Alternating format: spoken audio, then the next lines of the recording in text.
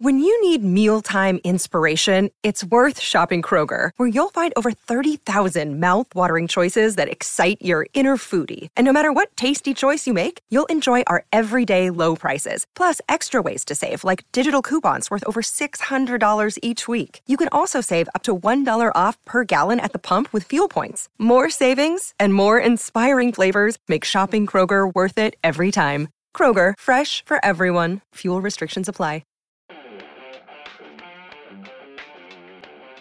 Hello and welcome to the Transfer Window, the podcast that brings you the news before it becomes news, as well as insight and analysis on all the topics you're talking about in football.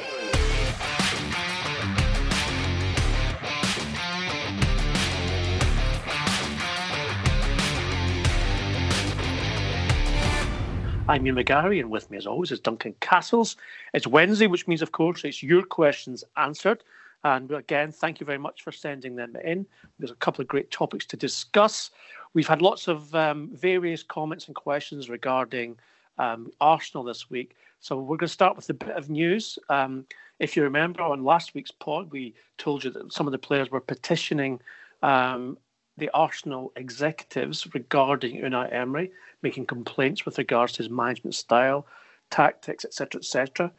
Now, we can bring you more news on the back of course, the sacking of Granit Xhaka as captain and the subsequent appointment of Pierre-Emerick Aubameyang in his place.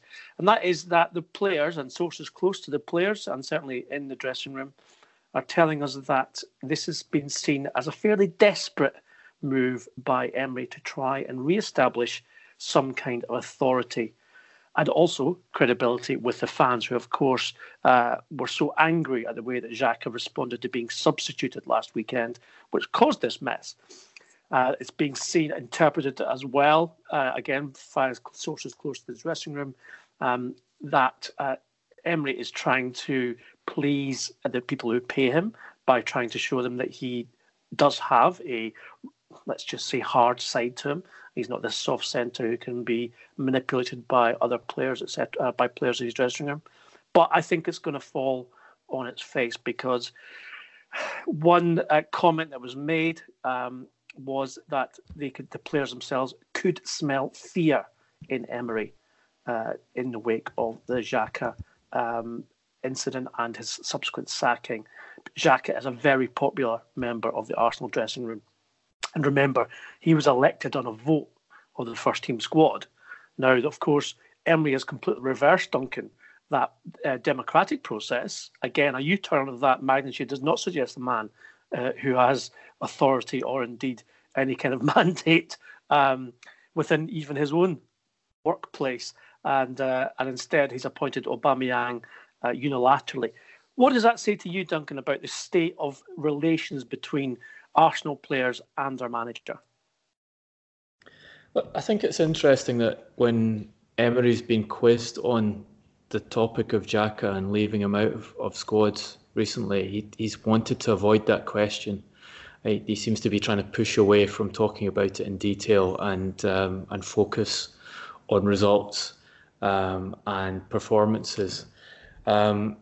He's definitely under severe pressure at the moment. He has difficult games coming up. He's playing Vitória Guimarães in Portugal in his next Europa League game after a difficult fixture with them in London. He has Leicester City away coming up at the weekend, with Leicester obviously on a remarkable run of form, and with a number of Arsenal supporters arguing that Brendan Rodgers should have been the man Arsenal appointed when they changed the coach from Arsene Wenger and selected Emery, and a number of Arsenal supporters arguing that Arsenal should now go and try and recruit Brendan Rodgers as an immediate replacement for Unai Emery, as difficult as that would probably prove to be. And then Southampton at home after the international break, if he gets to that stage. Now, Arsenal's official position on the matter of changing coach, and as I was briefed on this earlier this week, is that we are not looking for a new coach, and that's according to an Arsenal spokesperson. The word in football is very different, and the very well sourced and received information we have is that Arsenal are indeed preparing the ground in case they have to change Emery either during the season or at the end of the season when his current contract expires. They have an option to extend his contract, but the suggestions are that they do not intend to extend his contract regardless of what happens. The background, of course, is that Arsenal have invested a lot of money in their squad this past summer. They feel that they've provided Emery with the tools necessary to get the team back into the Champions League for the first time after a three-season break. They need to be there for sporting purposes, to kind of calm the fans down about the ownership of the Kroenke family, and to show that they can compete at the top level of the game again. They say their goal is to be competitive for the Premier League. At present, they're clearly a long way off Manchester City and Liverpool. Their argument is they need to be in the Champions League to get the resources from the Champions League to turn them into competitors for those two clubs.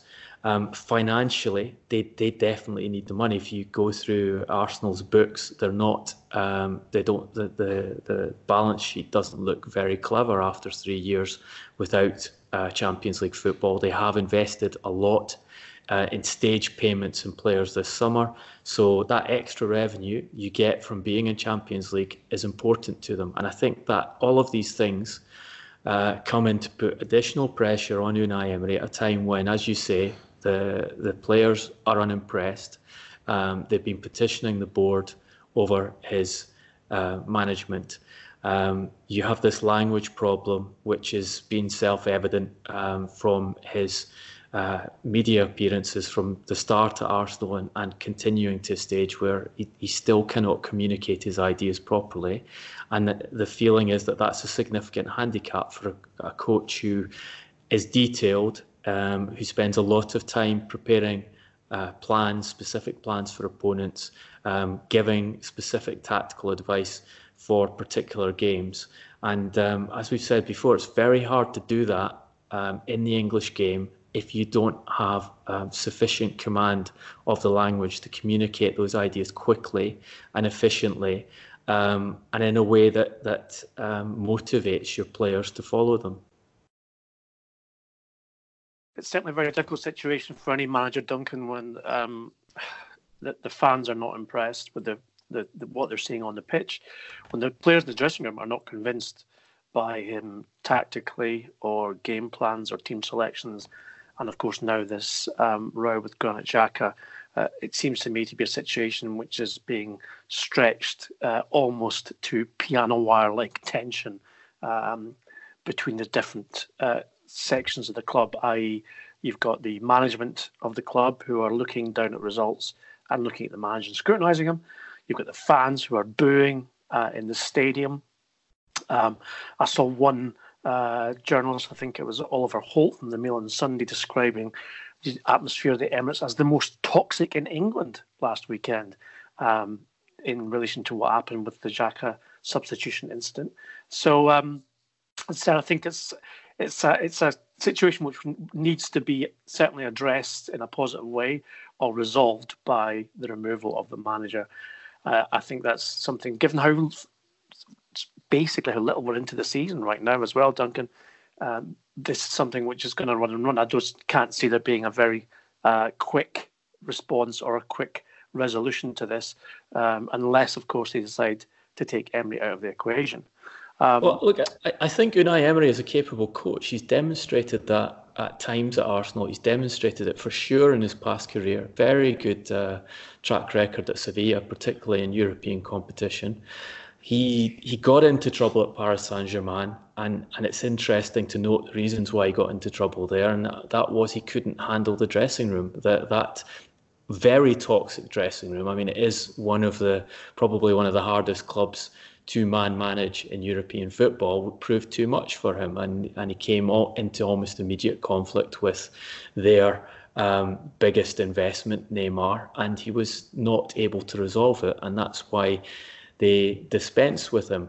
You have to say, from the management perspective at Arsenal, he's taken a couple of really big gambles, in the sense that he has effectively ostracised Mesut Ozil, who is the club's most expensive player in terms of salary, and their most creative player when used the right way. So to sideline a player like that is a big call, and one that you need to get right. Otherwise, the people who pay your salary will start asking questions about why a player of such talent, with so much money invested in him, who is refusing to leave, isn't being used. And yes, I think you can say that the Xhaka issue is also one that's self-generated, and that Emery took this decision to appoint a captain by a player's vote, which is an unusual thing to do. In some ways, it has an appeal. There is a logic to it. If you don't think there's a clear captain within your group, you then ask the players to decide, and then you should get buy-in from the players on that decision. But you also run the risk of appointing someone who is not as popular with the fans as you would like a captain to be, and gets into the situation that Xhaka's got himself into, which has caused Emery a huge headache. So those kind of decisions can always come back to hurt you as a football manager. I would say this, Duncan, that if I were head coach at Arsenal or any other Premier League club, and I decided to take a vote amongst my players, let's say it's a 25-man squad, one vote per player, the ideal response to me would have been 25 different names. I'm being serious. I would hope that every single player in my squad would see themselves as a captain. Maybe not the young players, but it would have been, I'd have been disappointed to get a very clear result, because as far as I was told, you were allowed to vote for yourself. So, anyway, that's an aside. Maybe that says a lot about the lack of leadership at Arsenal as much as anything else. Now, lots of talk about Tuesday night's incredible Champions League match at Stamford Bridge between Chelsea and Ajax, where, of course, Ajax were 4-1 up at one point. Chelsea drew it back to 4-4. In particular, Duncan, the performance of Hakim Ziyech, who, let's just say, it looked like some kind of genius when it came to those arcing cross balls, which caused so many problems for Kepa Arrizabalaga in Chelsea's goal. You've got an interesting story about how he was a player very much recommended to Tottenham Hotspur. Yeah, I just had a chat with a friend who works at Ajax after that match. And one of the things I was asking was, did Ziyech intend to put the ball directly in the net from that free kick right by the byline? He said absolutely, of course he did, and he was looking to exploit Kepa's lack of height and weaknesses they'd seen in the way Kepa positioned himself at set pieces before the game, and he has the capability to do that kind of thing, that he's that good a player. Yes, he also mentioned that Rafael van der Vaart had been in touch with Daniel Levy recently, had called Daniel Levy and suggested to him that his next signing for Tottenham should be Ziyech, that he needed to get him to the Premier League as quickly as possible, and that he wanted to see him in a Tottenham shirt rather than playing for one of the other teams in the Premier League. I think we will see Ziyech leave Ajax in one of the next two transfer windows. He's 26, so he is at that period where Ajax will sell if the numbers are right.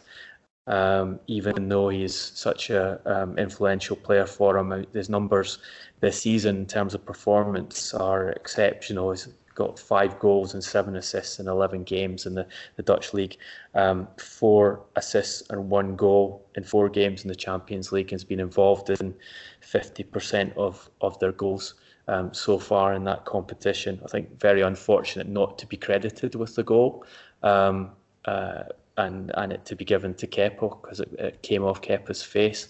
I think that's one of those circumstances where the technicality of own goal rules really doesn't favour the player who had invented and created and made that goal with his skill.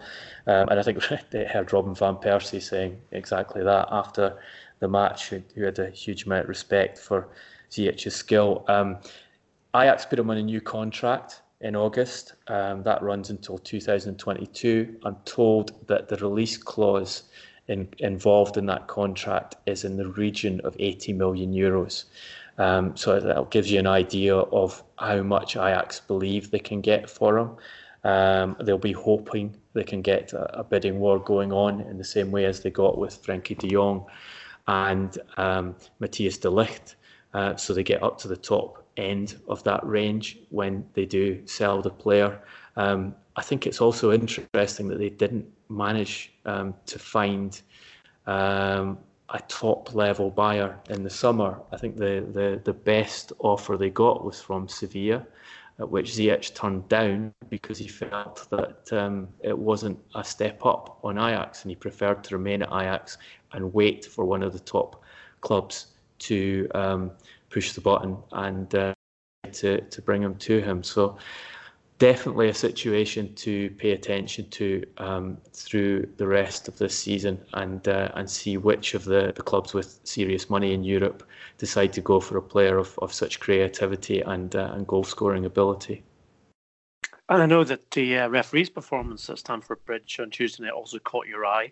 Interesting that line you got from a friend in Italy regarding the referee and what he'd been doing last weekend.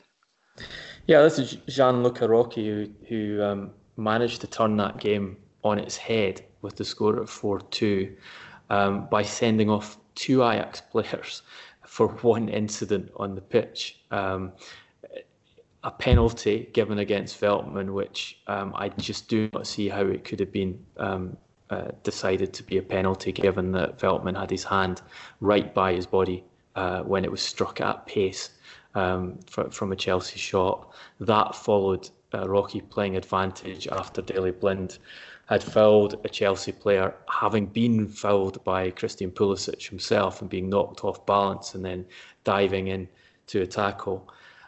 So the referee managed to miss the original foul, then booked Blind after giving a penalty, resulting in Blunt being sent off, booked Veltman for his handball, resulting in Veltman being sent off, and took Ajax down to 9 players and gave Chelsea a goal when Ajax basically appeared to have the game won. I've never seen anything like that in football before.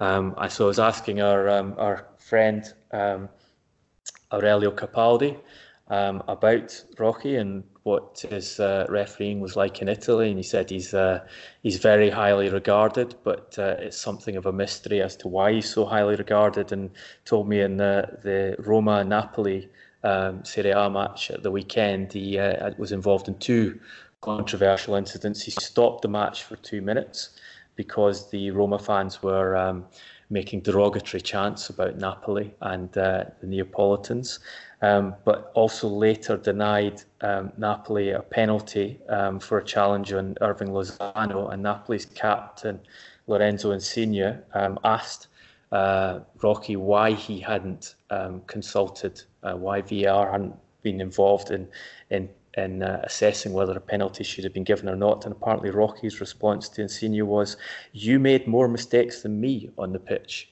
which is a quite astounding thing for a referee to respond to a player with. And it seems he's something of the Mark Clattenburg of Italian refereeing. Clattenburg-esque. That's all I would say about that. I wonder if he's going to. They might just start calling him Gianluca Clattenburg actually from now on. It would be good if they did. I'm sure our friend Mark Clattenburg would be very, very impressed and to take that as a compliment as well.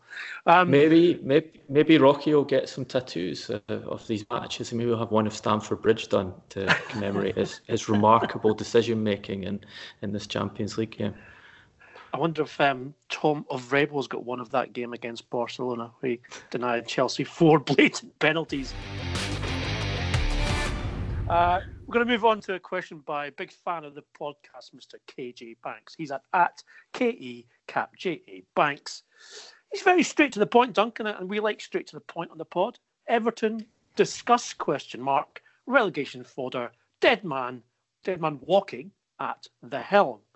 Well, they're certainly in a lot of trouble, Duncan. Some bad results from recent weeks, and then a 96th minute equaliser, of course, in the Tottenham game that was marred by the injured Andre Gomez last Sunday.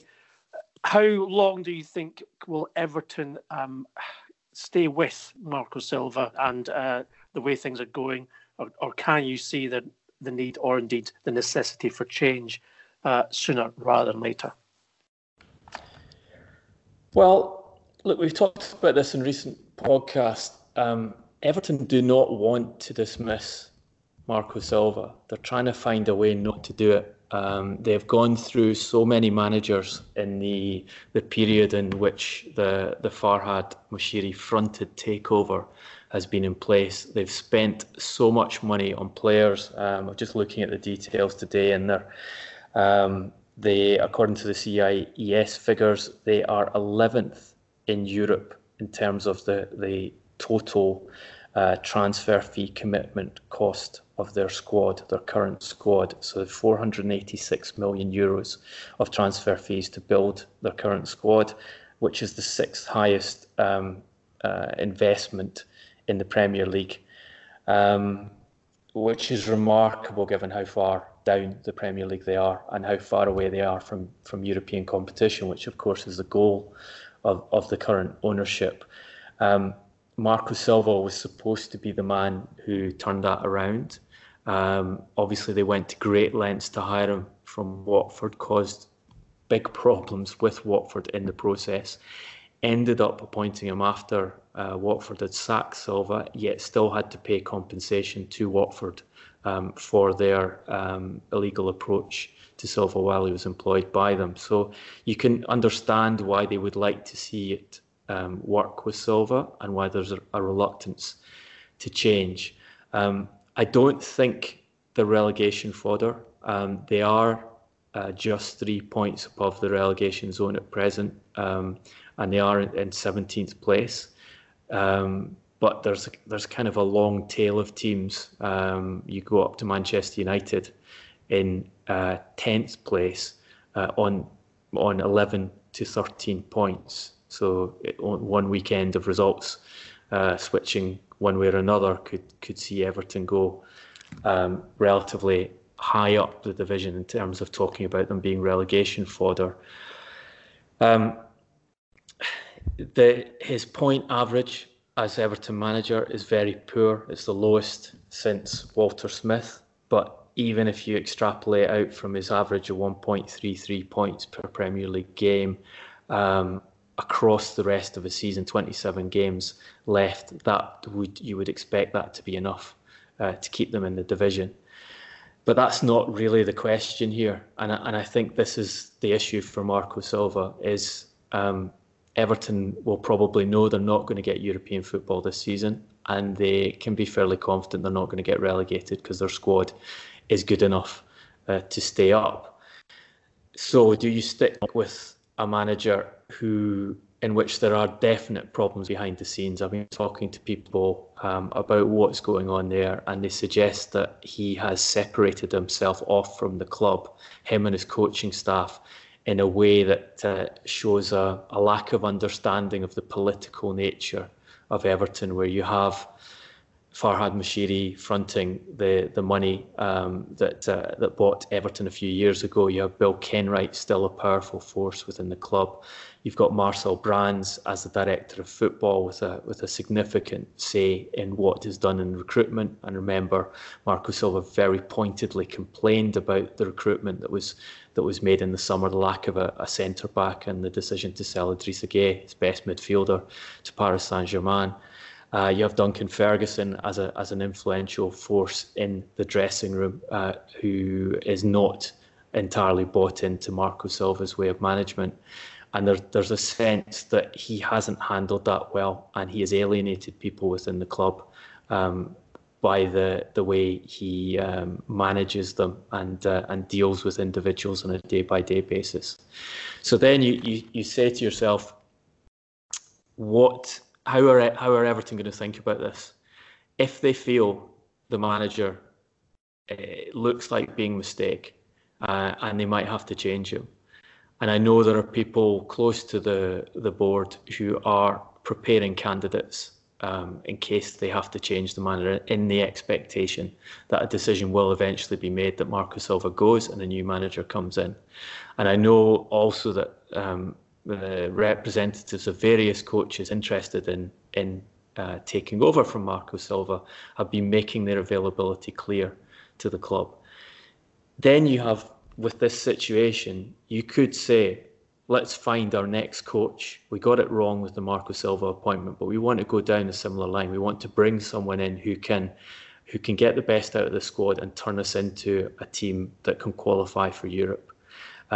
Why not use the rest of this season to bed him in?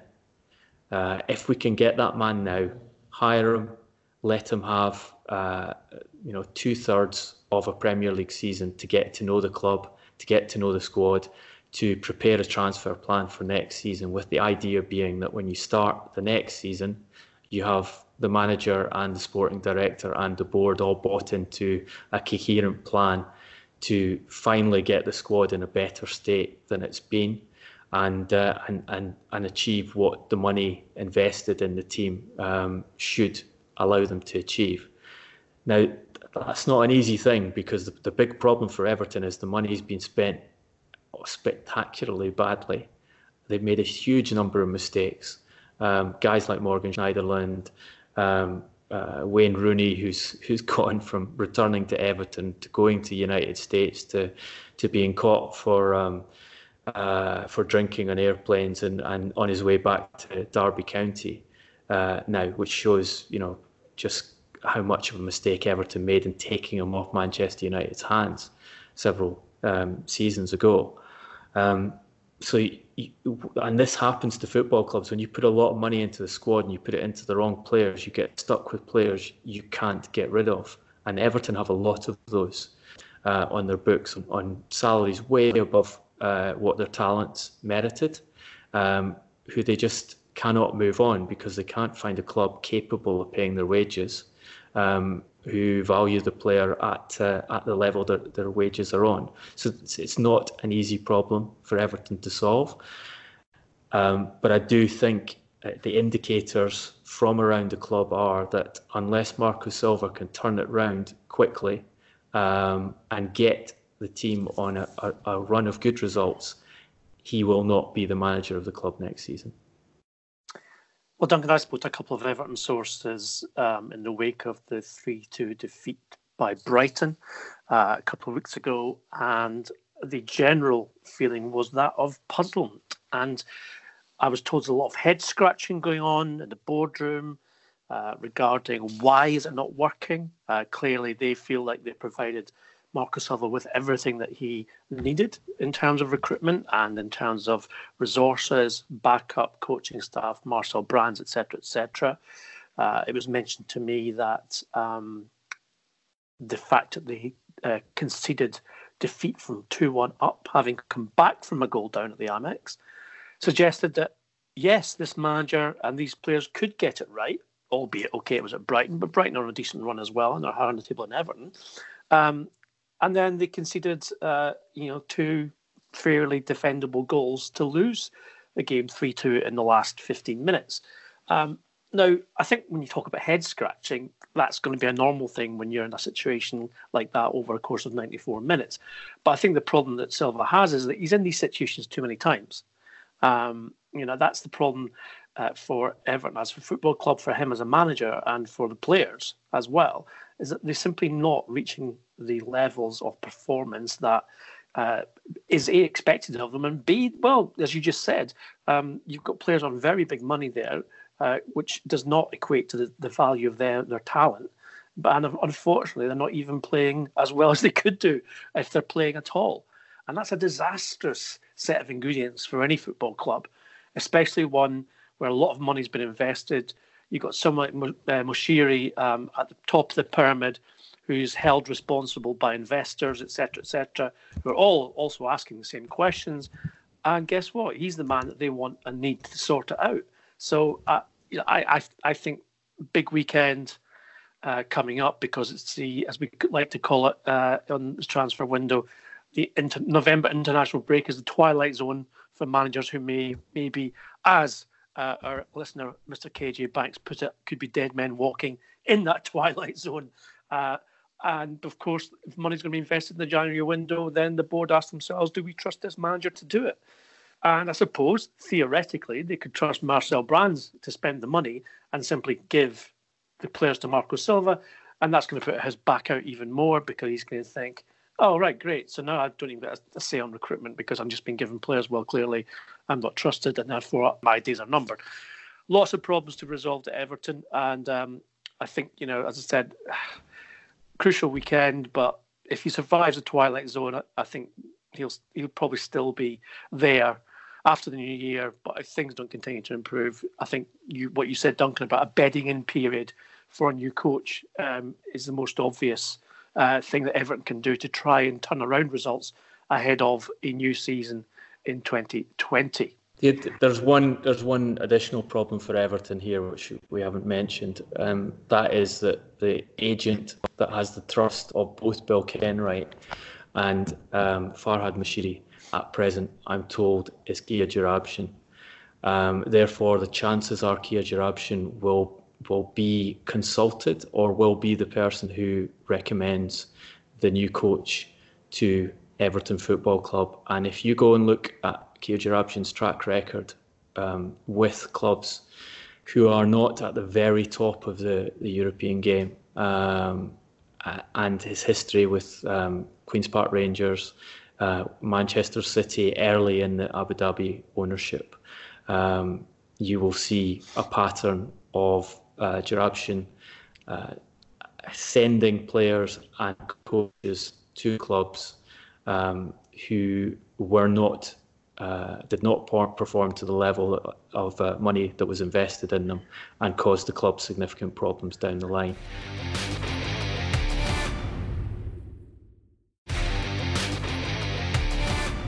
Well, we've got a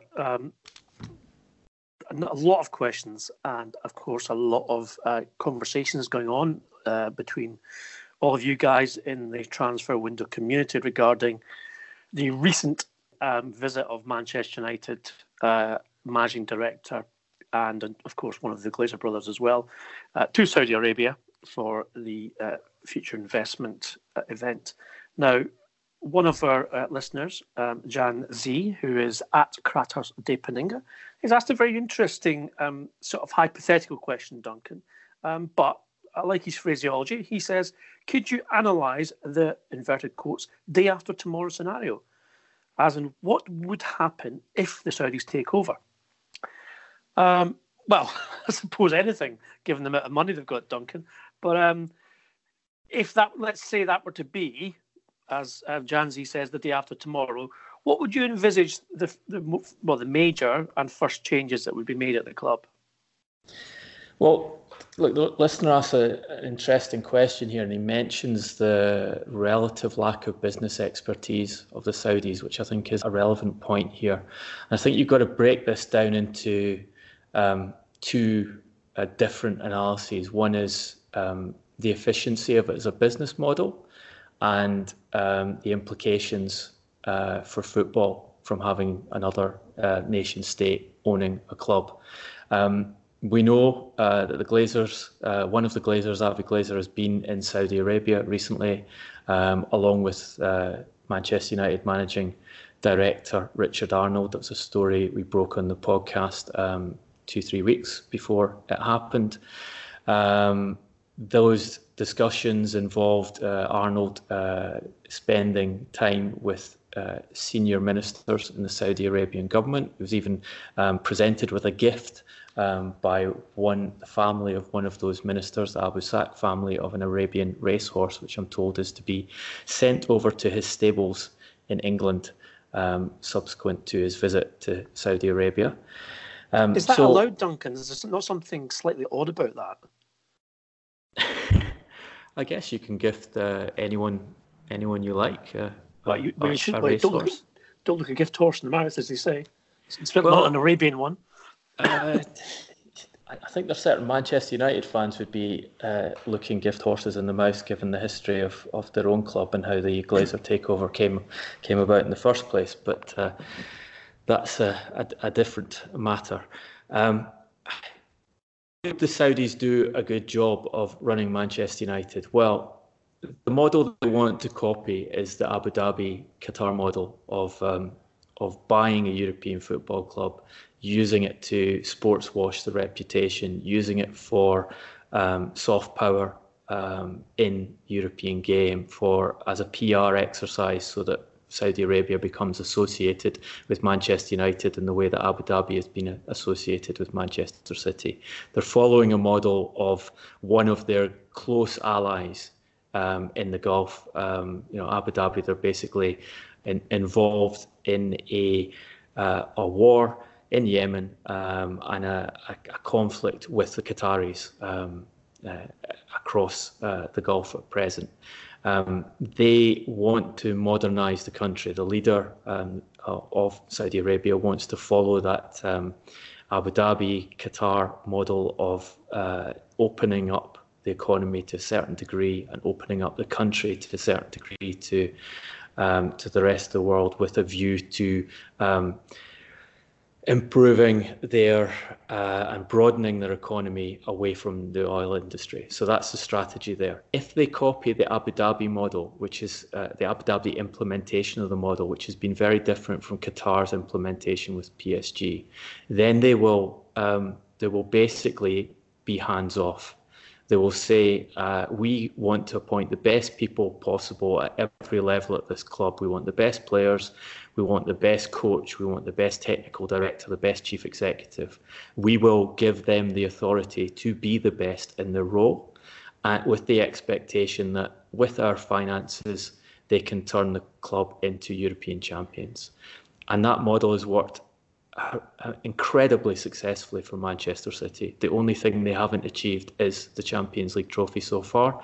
They've made themselves the predominant force in English football. They have made Manchester City the recipients of praise as being the best footballing team English football has ever seen. And a big reason for that is they haven't tried to direct things themselves. The nominal owner of the club, Sheikh Mansour, has attended just one football match in over 10 years of his nominal ownership of Manchester City. He's not involved in the running of the club. The people who are on the board, effectively members of the Abu Dhabi government, but the people who make the key decisions in football areas are football specialists who were selected for being the best of the best. And you saw the way they redesigned the club from top to bottom in a way that they could get Pep Guardiola to come and manage the team. That model is obviously an effective one. You contrast that with PSG and the Qatari ownership and having a chief executive in Nasser in charge, who has been described by a very important person in football as the second worst chief executive in football because of the decisions he makes and because of his involvement and misjudged involvement in transfer decisions, internal affairs of the club.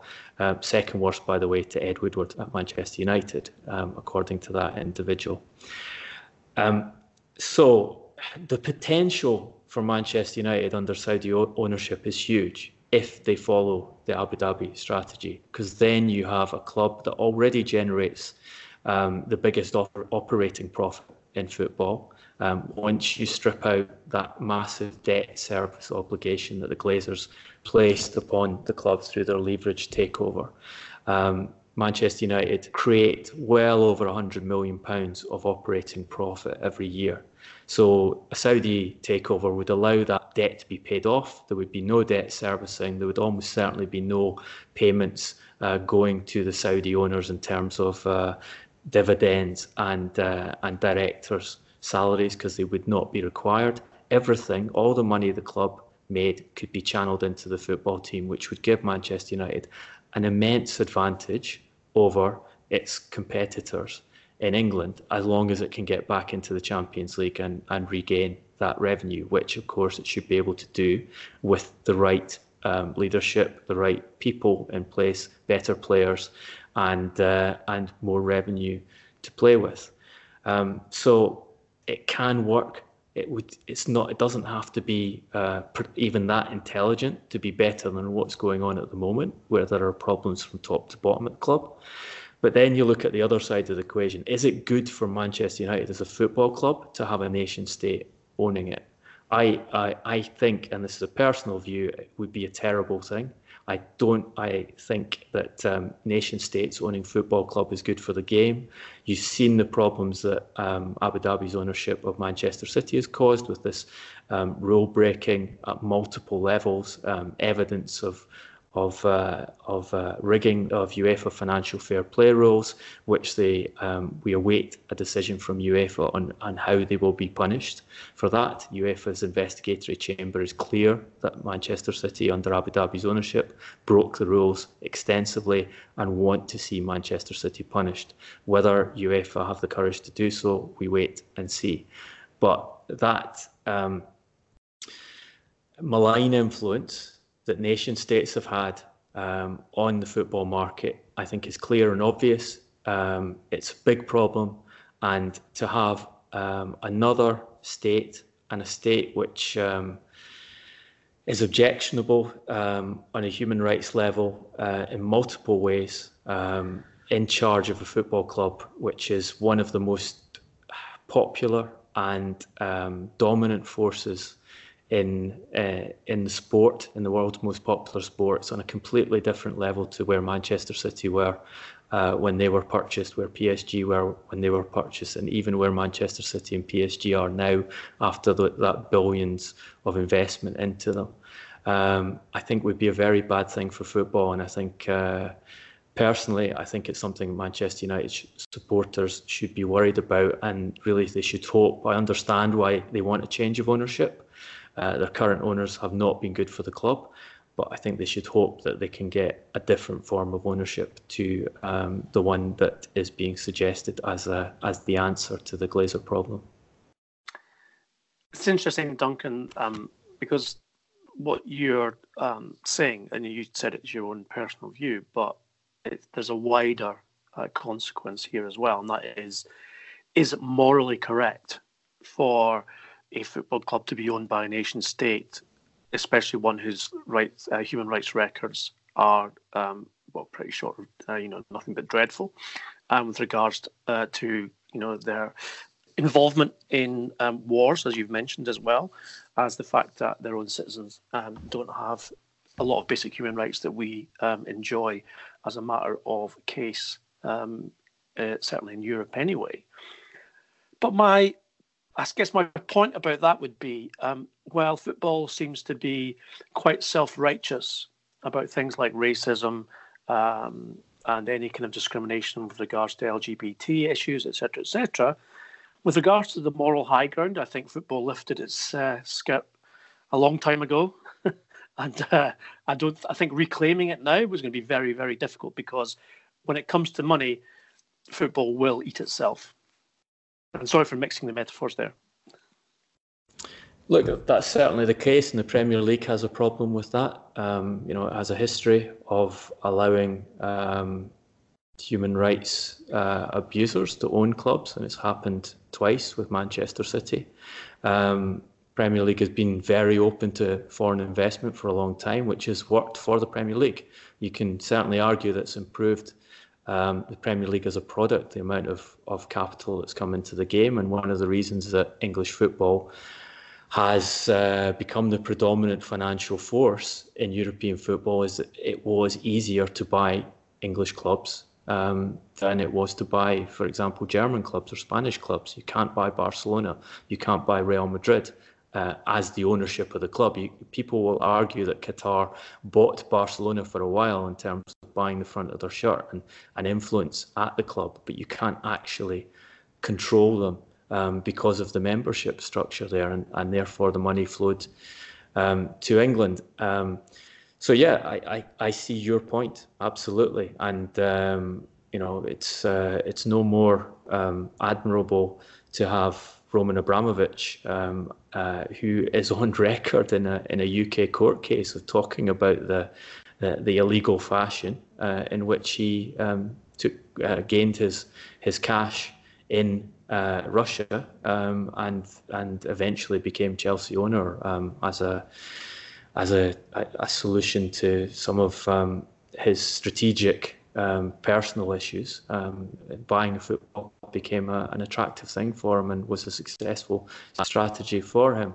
But I think there is a separate argument away from this, the moral debate, which is what does it do to football when you allow nation states to own clubs, and nation states with essentially unlimited financial resource, because it clearly distorts the market.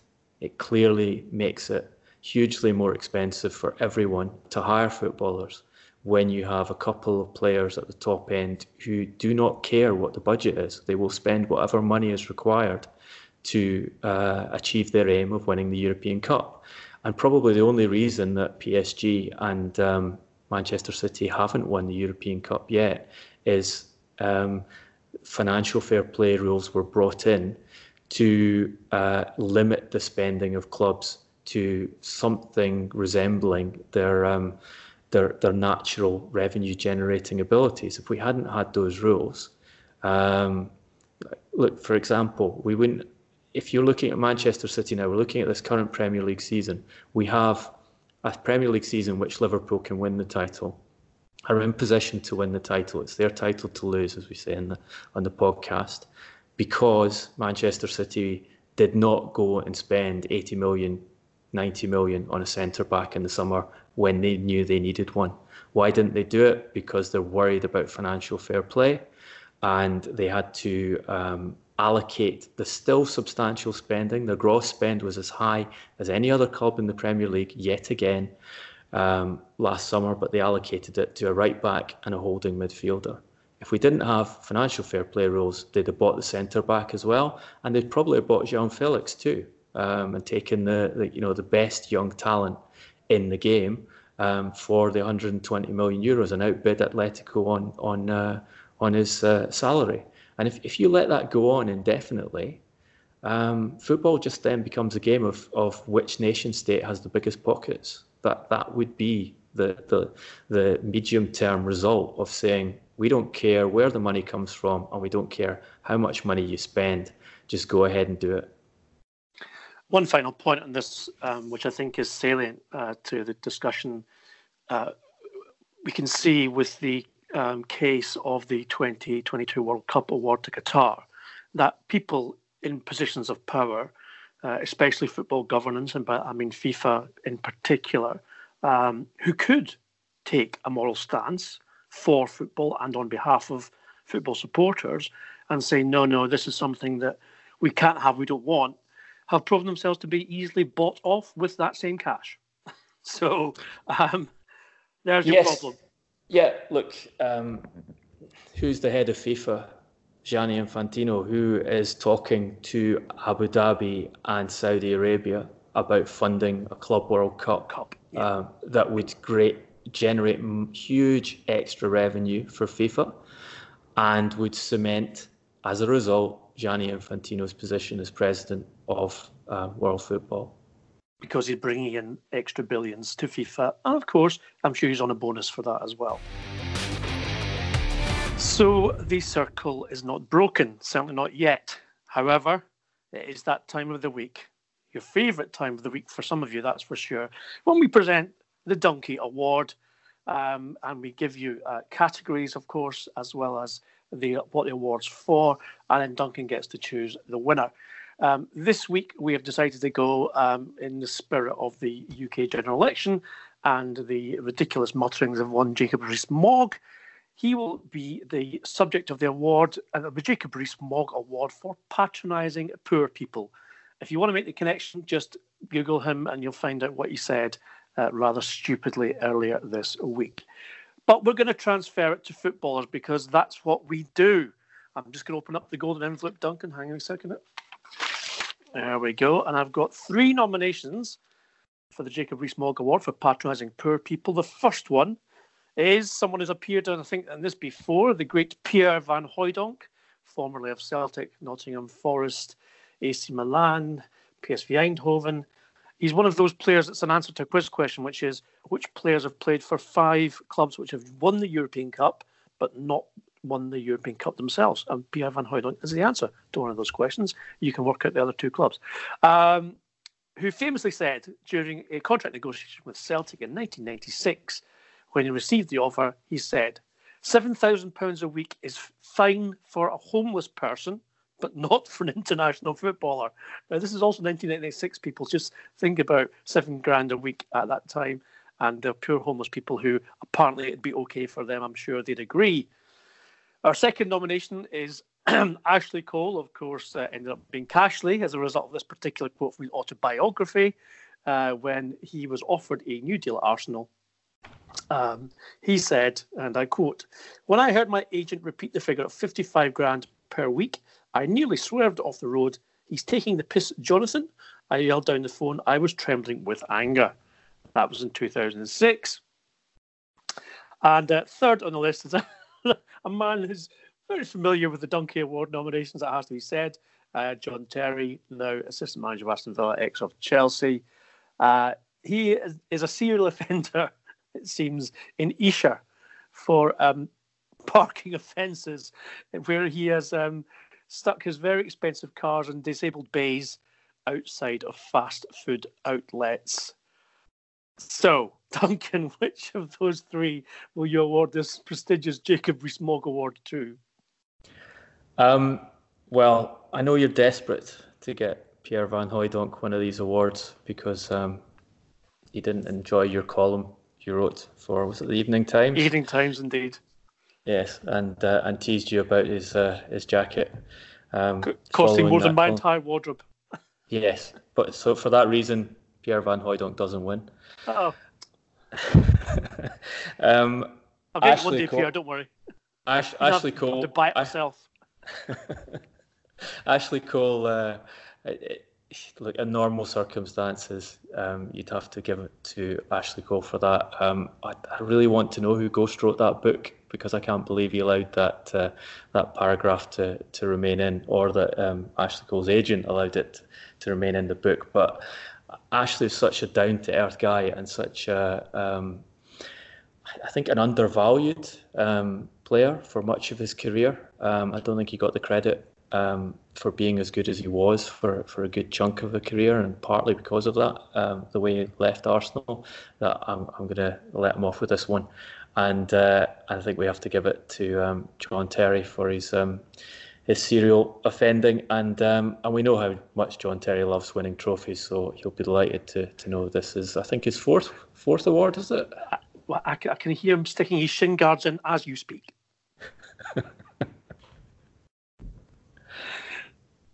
Certainly, what was one of the outlets you told me before?